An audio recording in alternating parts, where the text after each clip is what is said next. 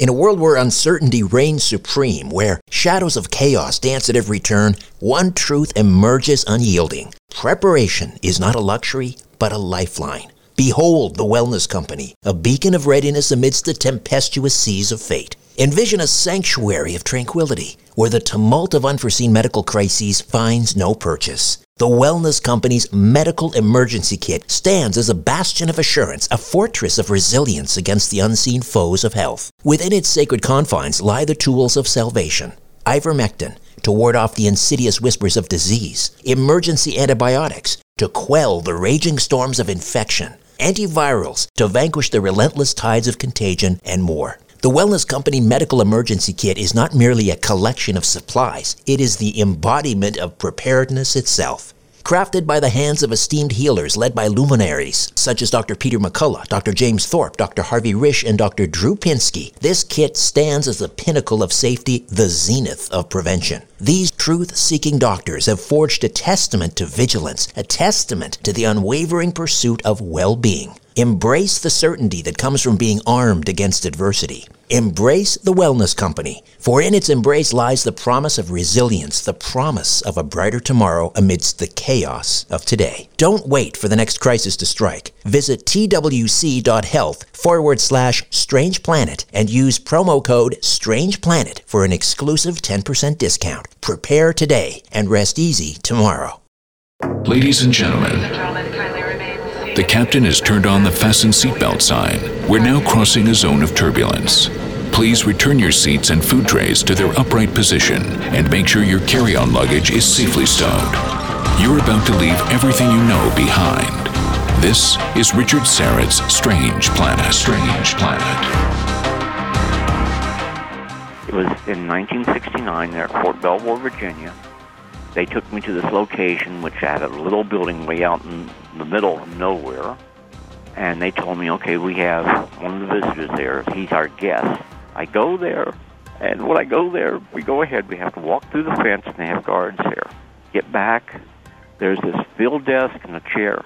And one of the entities is sitting there, and he's looking down. And he looks up at me, and it's like you hear a voice, but it's in your mind. And he looked up at me and says, I am afraid. And, I feel the emotions he's feeling, and I don't know how to explain that. Check out the huge selection of Strange Planet merchandise in my online shop. Go to strangeplanet.ca and click on Shop in the menu, or find the link in the episode notes for this podcast. At my Strange Planet shop, you'll find unique men's, women's, unisex t-shirts and athletic shirts, leggings, tote bags, mugs, neck gaiters, and stickers and more, all emblazoned with amazing artwork designed exclusively for my Strange Planet shop by artist-illustrator Rick Forgas. If you're a fan of Strange Planet, why not show it off? Go to strangeplanet.ca and click on Shop, or go to the episode notes for this podcast and click on the link. It's a strange planet. Dress for it. This hour, more on secret government UFO crash retrieval programs. Victor Vigiani from Zealand News Network stays with us. In the world of UFO research, the name of retired Army Sergeant Clifford Stone is nearly a legend. Decorated Vietnam combat veteran, he served 22 years. Clifford claims that he led a double life from the late 60s through his retirement in 1990. While officially assigned to an NBC team, that's Nuclear, Biological, and Chemical Retrieval and Abatement Detail, he asserts that he also served on top-secret UFO crash retrieval missions where he had physical contact with downed ET craft and interactions with captured non-human life forms. The official NBC team assigned allegedly served as a cover for those highly secretive and compartmentalized operations. And over a period of nearly 40 years, Clifford has amassed one of the largest private collections of authentic government documents, clearly establishing the hard reality of the UFO phenomenon. He's the author of UFOs Are Real and Eyes Only, the story of Clifford Stone and UFO crash retrievals. Clifford Stone, how are you? Fine, thank you kindly, sir. Clifford, for those not familiar with Operation Moondust, just give us the broad details of that. Well, Project Moondust was the overall recovery operation of objects of unknown origin for the U.S. government. Operation Blue Fly was the actual recovery of those objects, even in foreign countries. We'd move them to a safe haven area, then we would try to go ahead and exploit the technologies involved with those objects. The official cover story was that, these were nothing more than objects that were of Soviet origin, and we were recovering these to try to determine what type of advanced technology they were using. Nothing could be further from the truth. We knew these were objects of exotic origin that did not originate on the face of this planet. And we very much so wanted to retrieve the technology behind these objects. That's why we had these programs. In 1985, both code names Moondust and Blue Fly became compromised. They never did away with the programs. However, they went ahead and changed their names. In 1992, I did a report, and I sent it to various members of Congress.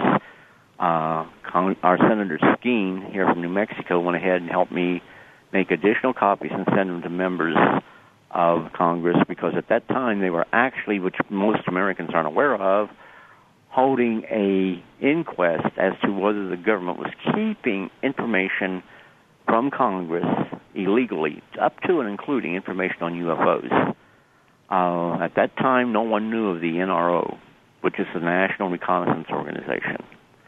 I like to think, and I really feel I was, part of getting the government to acknowledge the NRO existed, and part of their mission was actually to go ahead and try to gather information on UFOs. They actually took photographs of UFOs that were classified above top secret, and that these photographs were considered sensitive departmental information and covered under the special access programs. And to this day, most Americans are not aware of that.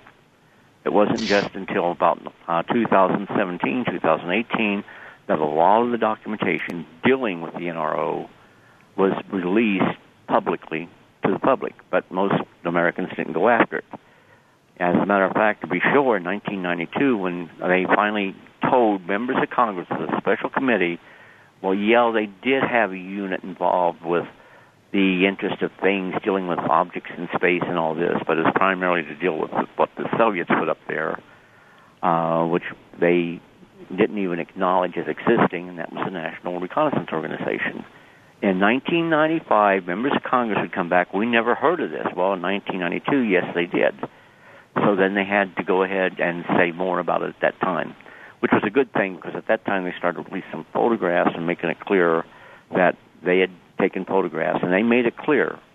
And they used the term, which they wasn't supposed to use, but they used it, unidentified flying objects. Were either Moondust or Operation Blue Fly, or any of the antecedents or those that came after, did they operate alongside of Project Blue Book? No. Blue Book was a public information program. To be sure, Blue Book was under a directive that stated they were not to conclude, I say again, not to conclude any UFO reported to them, evaluated and investigated by them, which they did not do the investigations, was of extraterrestrial origin.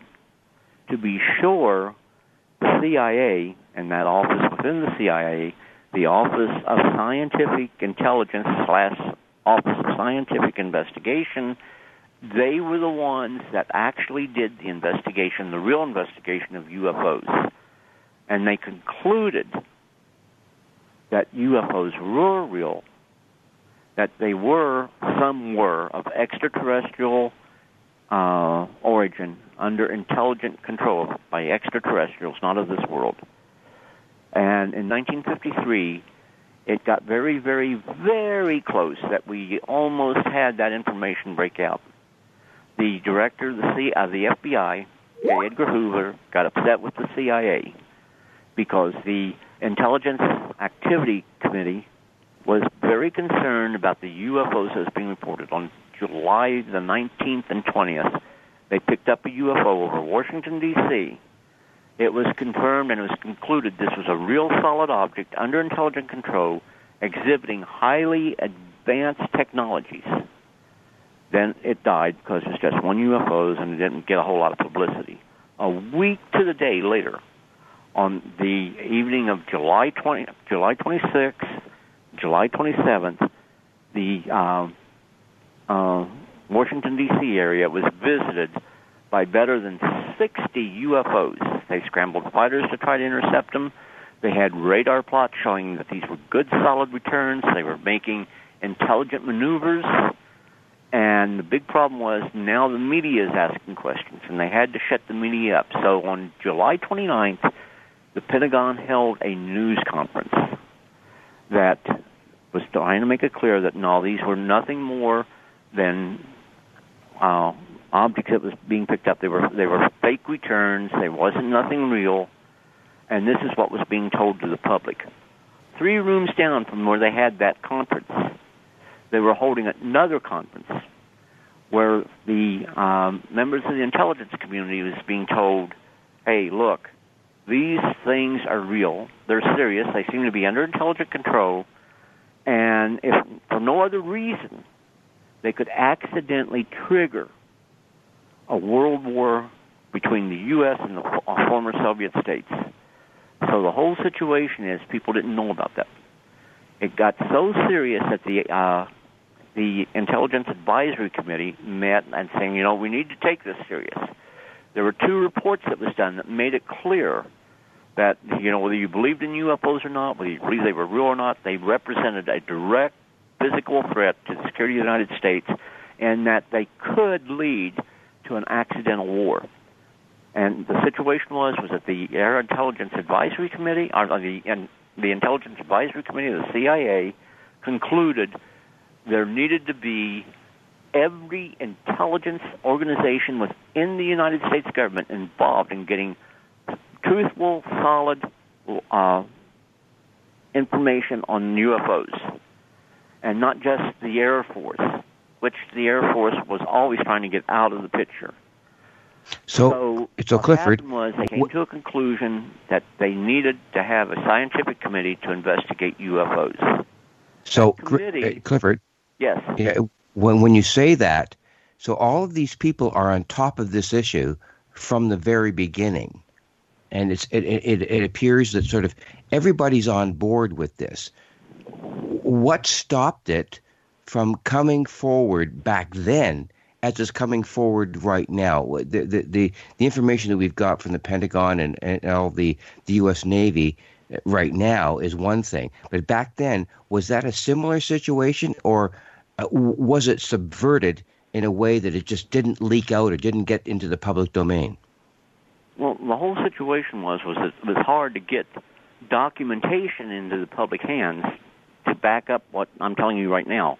That information is now available, but people don't bother reading it, and they are zombie-like in that they go ahead and they're controlled. The government tells them this is what you should believe, this is what's true, and the people believe that. If they tell them that the sky is green, then they're going to believe that, even though we know it's blue. Back in that day, people were much, much, much, much more patriotic. Blind patriotism is what we call it today. And I have a problem with blind patriotism because when I took my oath, it said, I will defend the Constitution of the United States against all enemies, foreign and domestic. And I put my life on the line. I put my career on the line. I put the possibility of me losing my family on the line there in, 1986, because they told me to shut up and not say no more about UFOs, not to write to any members of Congress, not to go ahead and correspond with any government agencies. And I essentially said, you know what? You don't have the right. People have the right to know the truth, and I have a right to do what I'm doing. It's not a violation of any law. They relieved me of my duty. They made me undergo a psychiatric evaluation. When all that failed, they then tried to court-martial me because I was failing to comply with a lawful order. And I didn't have any lawyers on my side. As a matter of fact, some of the people in the UFO field were put it out to, and I mean, John Price is one person that was a friend of mine. If they talked to him, he had several UFO researchers saying, well, if he exposes any classified information, we will report him. And true, that's a violation of regulations, and it's also a violation of the Espionage Acts. So what I did, I tried to make sure I wasn't, violating any real laws. I knew I was coming close because I wasn't talking the party line. But the whole situation is, by the grace of God, the people that really knew what I was trying to do, and a lot of people in the field that behind closed doors actually agreed with what I was trying to do. So they sent me to advanced camp at Fort Lewis, Washington, and while I was gone, they released 3 field grade officers there at the unit that I was assigned to that's trying to do all this stuff to me. Can you tell us more about your initial early childhood experiences that led you to be contacted by or implicated with the U.S. military? Well, I had a normal childhood all the way up to maybe, 6, 7 years old. Then I started to have some kids coming to see me about my same age, and, we played together. But, the situation was they were telling me, don't tell other people about us because they can't see us. And I thought, that's crazy. I can see you. And everything went good, except when I told my mom, my dad, oh, no, these are just imaginary friends. I knew the difference between imaginary friends and what I was seeing as it was truly real. And, they'd help me with my homework, and we would talk about certain, and some of the things I was wondering, this is way over our head. Why are they even talking about this? But at that time, to me, they were just normal school kids just like me. Then one day, I came across this little bird that just hatched from its egg, maybe a day old or something like that, and had fallen out of its nest. It broke its beak and is bleeding. Then I took it and I tried to heal it. I put it underneath this faucet trying to stop the bleeding. And, of course, that killed the little bird. I felt like a cold-blooded murderer when that happened. I didn't like killing anything, period. I mean, I didn't like killing even insects. And who would, right? One person that I saw as a little boy, a blonde-headed boy about my age, about my size, all of a sudden he appeared in front of me, really shocked, saying, why do I feel what I feel inside of me? Why is it I want to have tears like you have in your eyes? Then I saw him turn the way he really looked, and that was the little green creature I've always known as Corona. When I saw that, scared me to death, and I knew something was terribly, terribly wrong. I ran to try to hide, and I hid behind the couch, and he showed up there. I ran and hid behind the space between the refrigerator and the sink, and I felt like these little bony hands scratching me on the head. It's like saying, you can run, but you cannot hide. Then he started very carefully, very patiently telling me, look, we have chosen you, and I will be following you throughout your life. The day you die, barring I have no accident that takes my life, I will be around to grieve your passing. But, we need to get to where we understand that this isn't something that you need to be crazy about. This is something that is reality. It's going on. Then at that time now, at a very young age, about 6, 7 years old, I had to make a decision to go ahead and accept what was going on in my life and learn from it or fight it, which eventually it would drive me crazy. So I chose to try to accept it and learn from it. So from that day on, I had these events, going on in my life. I couldn't deny them. I mean, when I went through school, I'd even tell people about them. And, of course, they'd make fun of these things, but I could not deny it because it would be like denying myself. If they choose to believe me or not believe me, so be it. Throughout my life, that's been my attitude. But the whole situation is that I tried to get in the military because I was patriotic. I love my country. My country's like God, country, and mom's apple pie. And we had the Vietnam War at its height at that time. And I had friends going in and dying because of the Vietnam War. And I felt I had an obligation to serve my country. So I went ahead and signed up for they called it the Delayed Entry Program. And I wanted to become a helicopter pilot. So while I was still in high school, I signed up for it.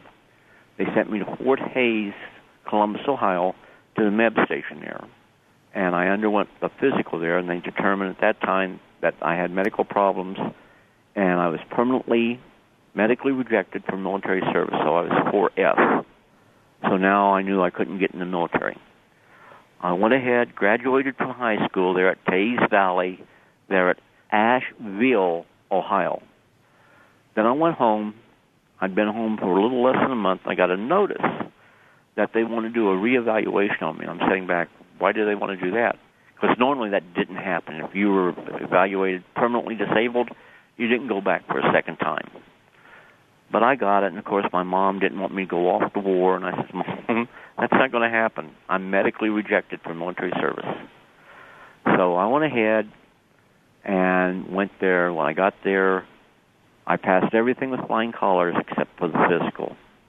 They had a captain that was doing the evaluation of the physicals, and he was permanently there. They had a colonel that was from a hospital there in Washington, D.C., and he was visiting, and he told the captain, look, this is Friday, take your family, 4th of July weekend, by the way, take your family, go to Camden Park, which was an amusement park there in Huntington, West Virginia.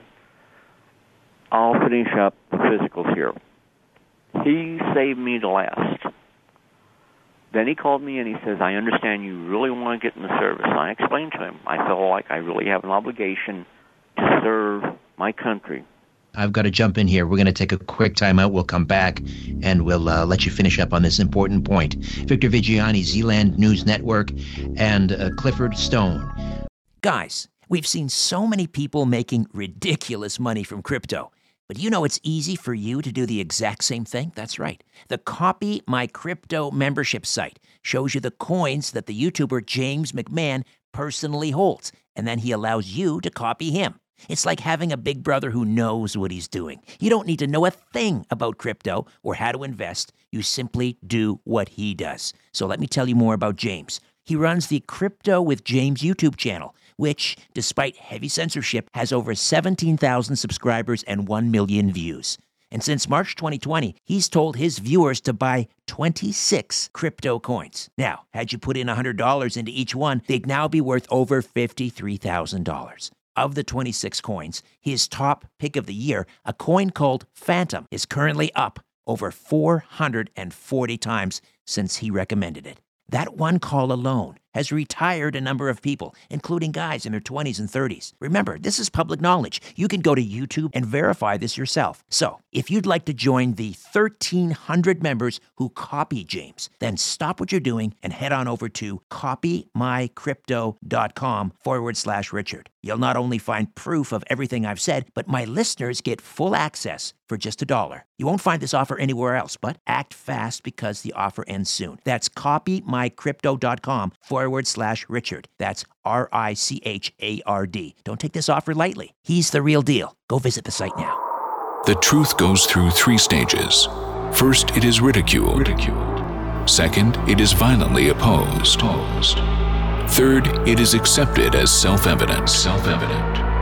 You're listening to Richard Syrett's Strange Planet. Clifford, I want to move ahead just because time is tight, and I know we were in the midst of discussing how you ended up in Vietnam despite being originally disqualified or being labeled 4F. Obviously, they wanted you there, and they were willing to move heaven and earth to do it. But I'm just wondering if we could maybe tie a quick ribbon on that and then move into your actual work in UFO retrieval. Well, when I got in, I saw that there were certain things where they were trying to groom me for certain things. Like at my AIT, going in for a clerk typist. Well, I got to see a typewriter one day in my AIT, which was 8 weeks. But I had details every other day, and most of those were over at the intelligence office, base intelligence office. And they had a person in there from Fort Belvoir, Virginia. And he brought up the subject of, how do you feel about UFOs? Well, my mama didn't raise any fools, so I says, I don't know, I don't really give them much thought. So I think you probably give them more thought than what you want to admit to. So he started to show me records, started to show me pictures, and I noticed they were marked with secret, top secret, then they'd have a slash, and they'd have other words following them. And that at some points it could be up to 11 different words. And at that time, that was perfectly okay. But I didn't know what those meant. I knew what secret meant. I knew what top secret meant. And I said, sir, I don't think you should be showing this stuff to me. He says, private, I'm not showing you anything that I don't have a reason to show you. So I went ahead, graduated from AIT, went to my first unit there at Fort Belvoir, Virginia, 36 Civil Affairs Company, 96 Civil Affairs Group. The first thing I did when I got to my company, I saw my First Sergeant Weeks, and I said, sir, our First Sergeant, I think you should know, I can't type, but you're a clerk typist. I said, yes, First Sergeant, but they didn't teach me anything there. He said, no, you went there. It says here you can type 74 words per minute. I said, yes, First Sergeant. They lied. So he went in to talk to the captain.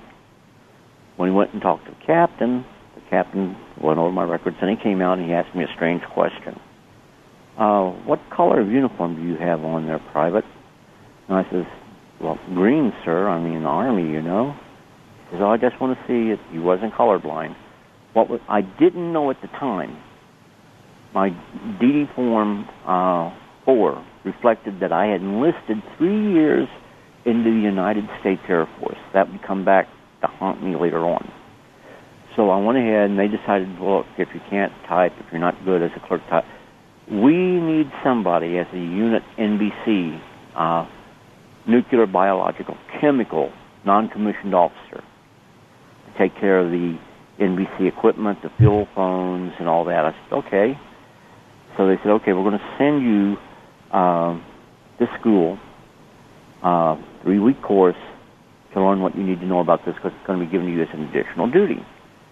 So I went, and when I got to school, everything seemed normal. I mean, we learned about NBC.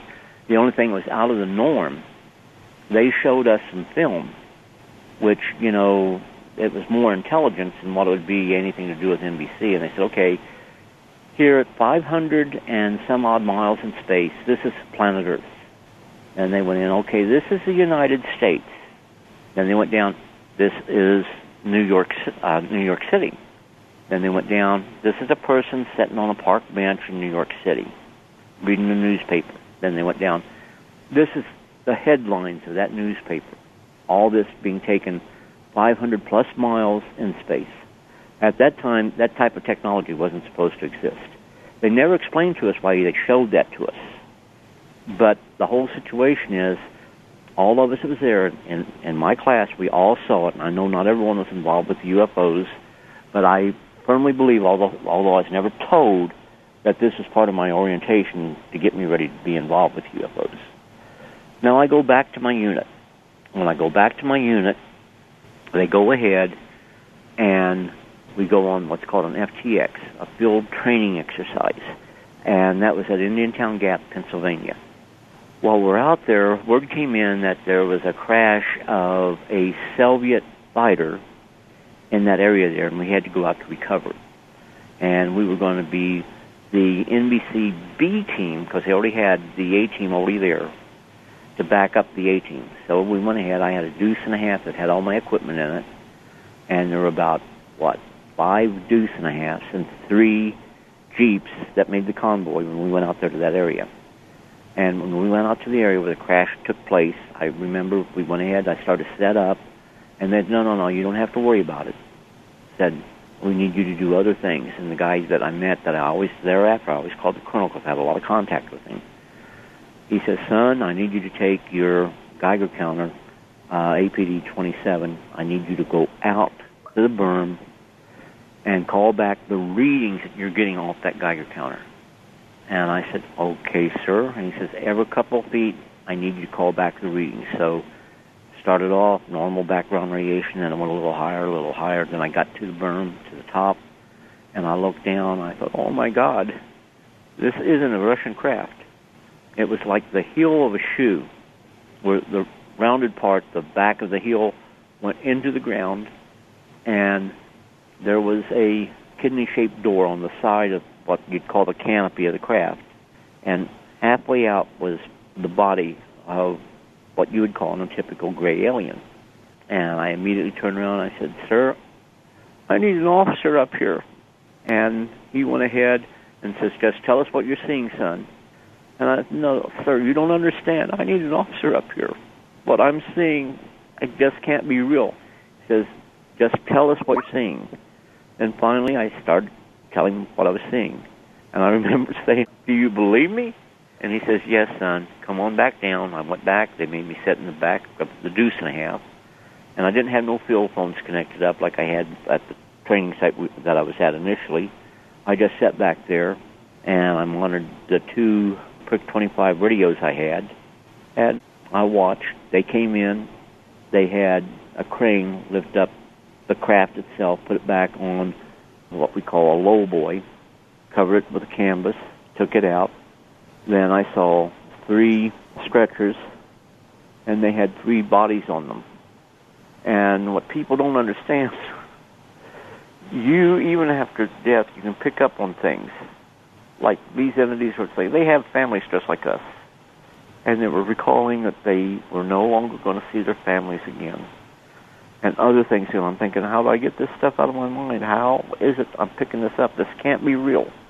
Anyhow, I went back, and no one even debriefed me on that. It was like it was nothing that happened. Then it was about a month or so later, a friend of mine that went through NBC school with me. When I went through NBC school, my return ticket to my unit, it came up missing. And, I didn't have a lot of money, so I didn't know I was going to get back to my unit. Anyhow, Jack says, that's okay. I got my vehicle, and I'll take you. Clifford, I want to move ahead if we can. I know we didn't finish up on that last point, but the time is tight, and we'll have to have you back on again for the full 2 hours. But I wanted just to get Victor Vigiani in here, maybe perhaps to discuss another crash, the UFO crash. Victor? Clifford, you and I have spoken a couple of times. It was in the past week or so, and your emotional response to all of this has been extremely intense.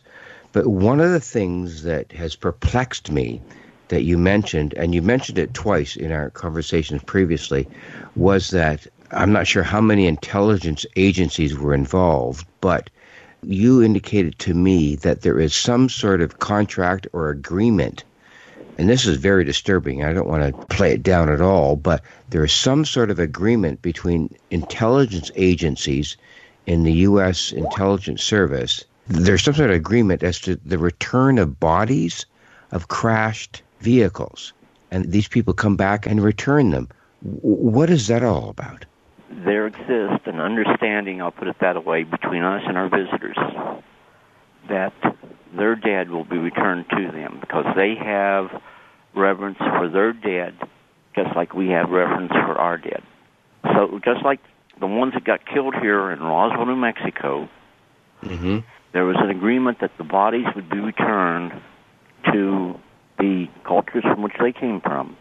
And that took place at a place, they called it the Dark Side of the Moon, there at White Sands Missile Range, right outside of Alamogordo, New Mexico. The whole situation is that people think, okay, they were sent to Wright-Patterson. They may have been, because it was a week or two later that this took place. The exchange took place where the bodies were returned. But they think that, okay, we go ahead and we do autopsies on these bodies. We don't do autopsies. The whole situation is we realize that we don't understand the internal mechanism of these entities. So we try to get to the point where we understand. So we do what is called dissections, where we understand, this is how this works in our visitors. This is how this works in our visitors. But because there are several species, when I got out, I knew of the existence of 57. And that was because of a medical book that the medical team had on there with the UFO crash recoveries. So if there were entities that were injured, we could render first aid till they got a medical unit there that could go ahead and do better. Right. And the closest I came to getting killed with this, it was in 1969 there at Fort Belvoir, Virginia. They took me to this location, which had a little building way out in the middle of nowhere.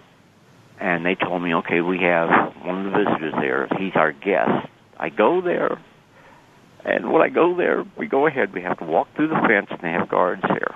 Get back. there's this field desk and a chair. And one of the entities is sitting there, and he's looking down, and he looks up at me.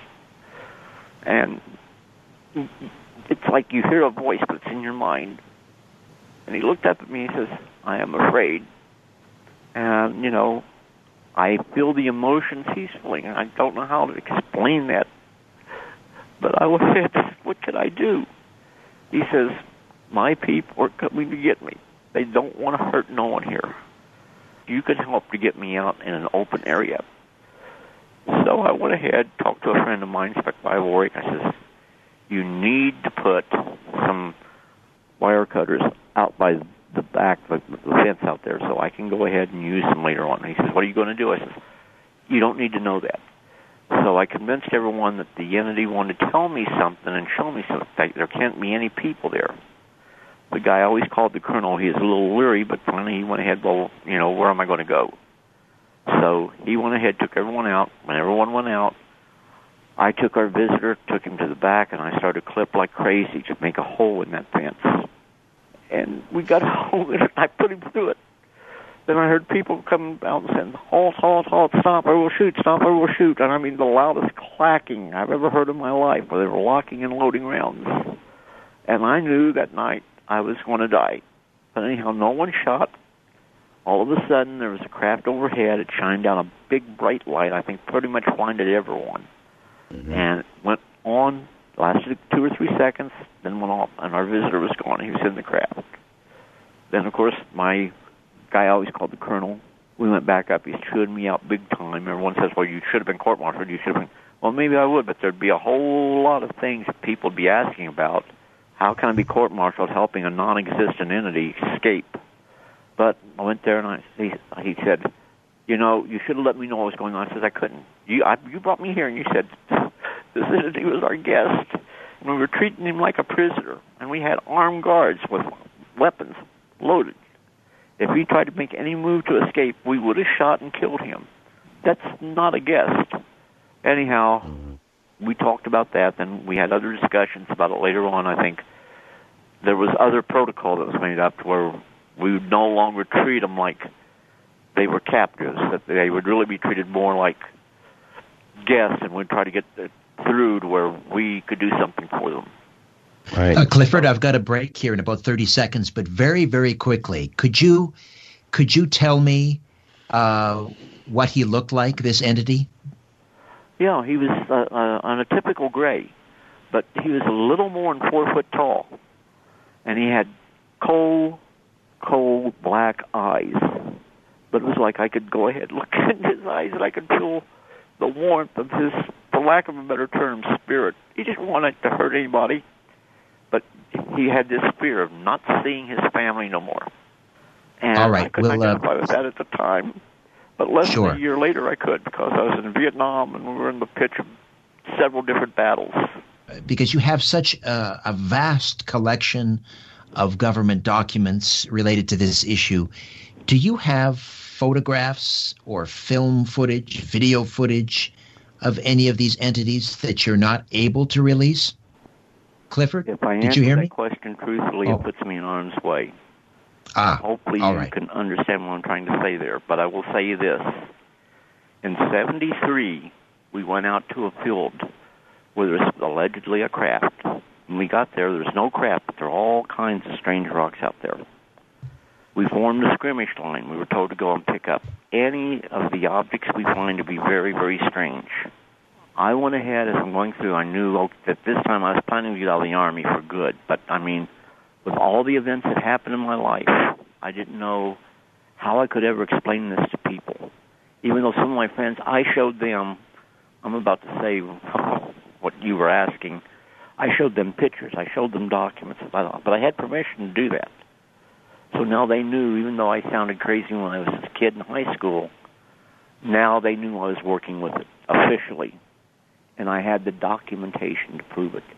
One of the photo albums I had, as a matter of fact, was from Kodak, I think, and it was called Blue Book, which I thought was ironic. But I went ahead and I'm thinking, okay, and I wasn't supposed to keep any of that stuff, but I thought I got to have something. Oh, these rocks were highly unusual. Never seen anything like them in my life. I've never seen anything like them afterwards. But I thought, if I get one of these, I can prove to people that I was involved in something. So I picked one up, put it in my boot, and left the field with it there. As we returned back to my unit, I started to worry about it, thinking, you know what? This is so sensitive. If they thought that I had this, they would probably go so far to take my life to make sure it doesn't get out in the public. So I kept it, and I had people didn't even know they were my friends, that held on to this rock for me. And I didn't say anything about it until about a year or two ago. Then I brought it out. And some of the people that I brought it out to, they went out, they tested it. They had some equipment that they tested there, and they found that it would actually reverse magnetic fields. It would go ahead and be magnetic at times, then it would be non-magnetic. And at least 3 people told me that they felt that this rock had a personality of its own, but it had high strangeness. My friend from Bulgaria, he would have to tell you he thought there was things strange about it too. He also ran tests the same way. We hit it with a magnet. It showed to be magnetic. Then all of a sudden, it wasn't magnetic anymore. We checked the magnet that we used out. The magnet itself was no longer magnetic. And it would change the magnetic fields. Where it was a north-south magnetic field, it'd reverse it to a south-north magnetic field. It would make a compass spin like it's going crazy. But yeah, I have that, and I do have some photographs. And I'll tell you right now, I have some lectures from Dr. J. Allen Hynek, where it makes it clear he believed UFOs were real. And there's slide sets of that. If I don't get those converted into something else soon, they're going to be lost to posterity forever. And I think that because these are really important to future generations, so they can understand that this great man, who for the longest of time felt that UFOs would go the way of the sea serpent, stepped back and finally said, we have to start listening to these people and not saying they're all crazy. Something's going on. All right, I want to throw it back over to Victor here. Yeah, Clifford, you and I spoke earlier, and it's really a very devastating revelation to me that you indicated to me that in the last few minutes that we have, that intelligence agencies within the United States have contracted with extraterrestrial races to return these bodies or injured ETs to their original planet. Now, please explain how that might work and how that reality can possibly be expected to be understood by the general public. Well, exactly how it works, I wasn't involved in the internal network of that. But the whole situation is, like, if we're on our way to a crash site, actually this happened in November 1963, an incident right out there at, in California. What's the name of that air base out there? Edwards Air Force Base. And it actually, there was a file in Blue Book before they pulled it, where they had a UFO that came down like a falling leaf, landed on a dry lake bed out there. They sent a strike team, which is a heavily armed security force, out to secure the craft that went down. Another craft appeared and came down over it. When this happened, the strike team was notified and said, stay in place, don't go any closer. Then when the other craft looked exactly like the first one, was on the ground, got over it, I don't know how many feet or so above it, it started to go up slowly and gradually, and the craft underneath, it started to sway still like an old leaf being blown by the wind, and was lifted up until it was totally out of sight. That right there, they launch rescue teams, just like if we have a plane crash in the wilderness. we go looking for that aircraft and for survivors. They do the same thing. And one thing that people need to understand, they are highly evolved and intellectual creatures. They aren't, monkeys out in the jungle. Right. And all too often, we say, oh, well, they crash. They don't really care what happens. Well, no, they do. Mm-hmm. I had a person very close to me, and you know of her. She'd have to tell you your story. But I had a little crystal, and I could hold that in my hand. I could see three-dimensional structures and everything, which if I would think about it and they'd show up dealing with their own planet. And other things is you become, I guess they call it like being a sensitive. When I worked at Job Corps, I could pick up things with my kids out there. And they always said, that I was sensitive and called me something else. Because they knew I had this, and I'm going to call it a gift. A lot of people would call it a curse. But they said, well, why don't you go buy lottery numbers and win money? And I made it clear to them, you know what? This right here is a gift where I can help you people. I can't make myself rich. I can't do anything to improve myself. But the situation is, when things are happening, I can help you. And I had one young lady one night, she was going to kill herself. I was at home. It was my day off. I couldn't escape that she was going to kill herself. So I went ahead and I went out to work. And, the security guards are, well, everything's okay. Don't worry about it, Tony. Well, we went looking, and we went by the female dorm, and she was sitting out at the smoke shack, and something told me I needed to stop talking to her. So I went and talked to her. Mom didn't want to take her back. Dad didn't want to take her back. She had no place to go. In a week, she was going to be graduating from the center. We've got about a minute here, Clifford. I'm sorry to rush you. We've got about a minute here. Okay, I gave her my phone. She went ahead, called her grandma. Grandma was going to take her. So I helped pay for her to get to her grandma. The next day I came in, she told me, says, you was working yesterday. Why did you come in? And she told me, you knew I was going to kill myself last night. I says, yeah, I heard that.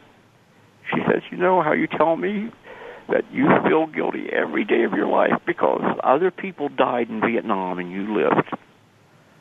Have you ever thought maybe God spared you so He knew when you got here with us, you would help us? And she said, I asked God last night for help, and He didn't come. I turned to her and I smiled, and I said, God was busy. So in His stead, He sent me. And, the girl now, she's married, she has 2 children, and she's told her whole family about that night. Clifford, it's a remarkable story. Thank God you were there. And thank you so much for hanging out this last hour. We're going to have you back on and delve into this further, but really appreciate your time. Clifford Stone, thank you so much. Thank you, sir. And forgive me for getting emotional, but you know what? When you live this stuff, it's part of your life. I can tell the emotion is raw. And sure. That definitely just adds to your credibility. Thank you again, Clifford. Victor, always a pleasure. Thank you. Yes, it's been great, and I'm glad to contribute.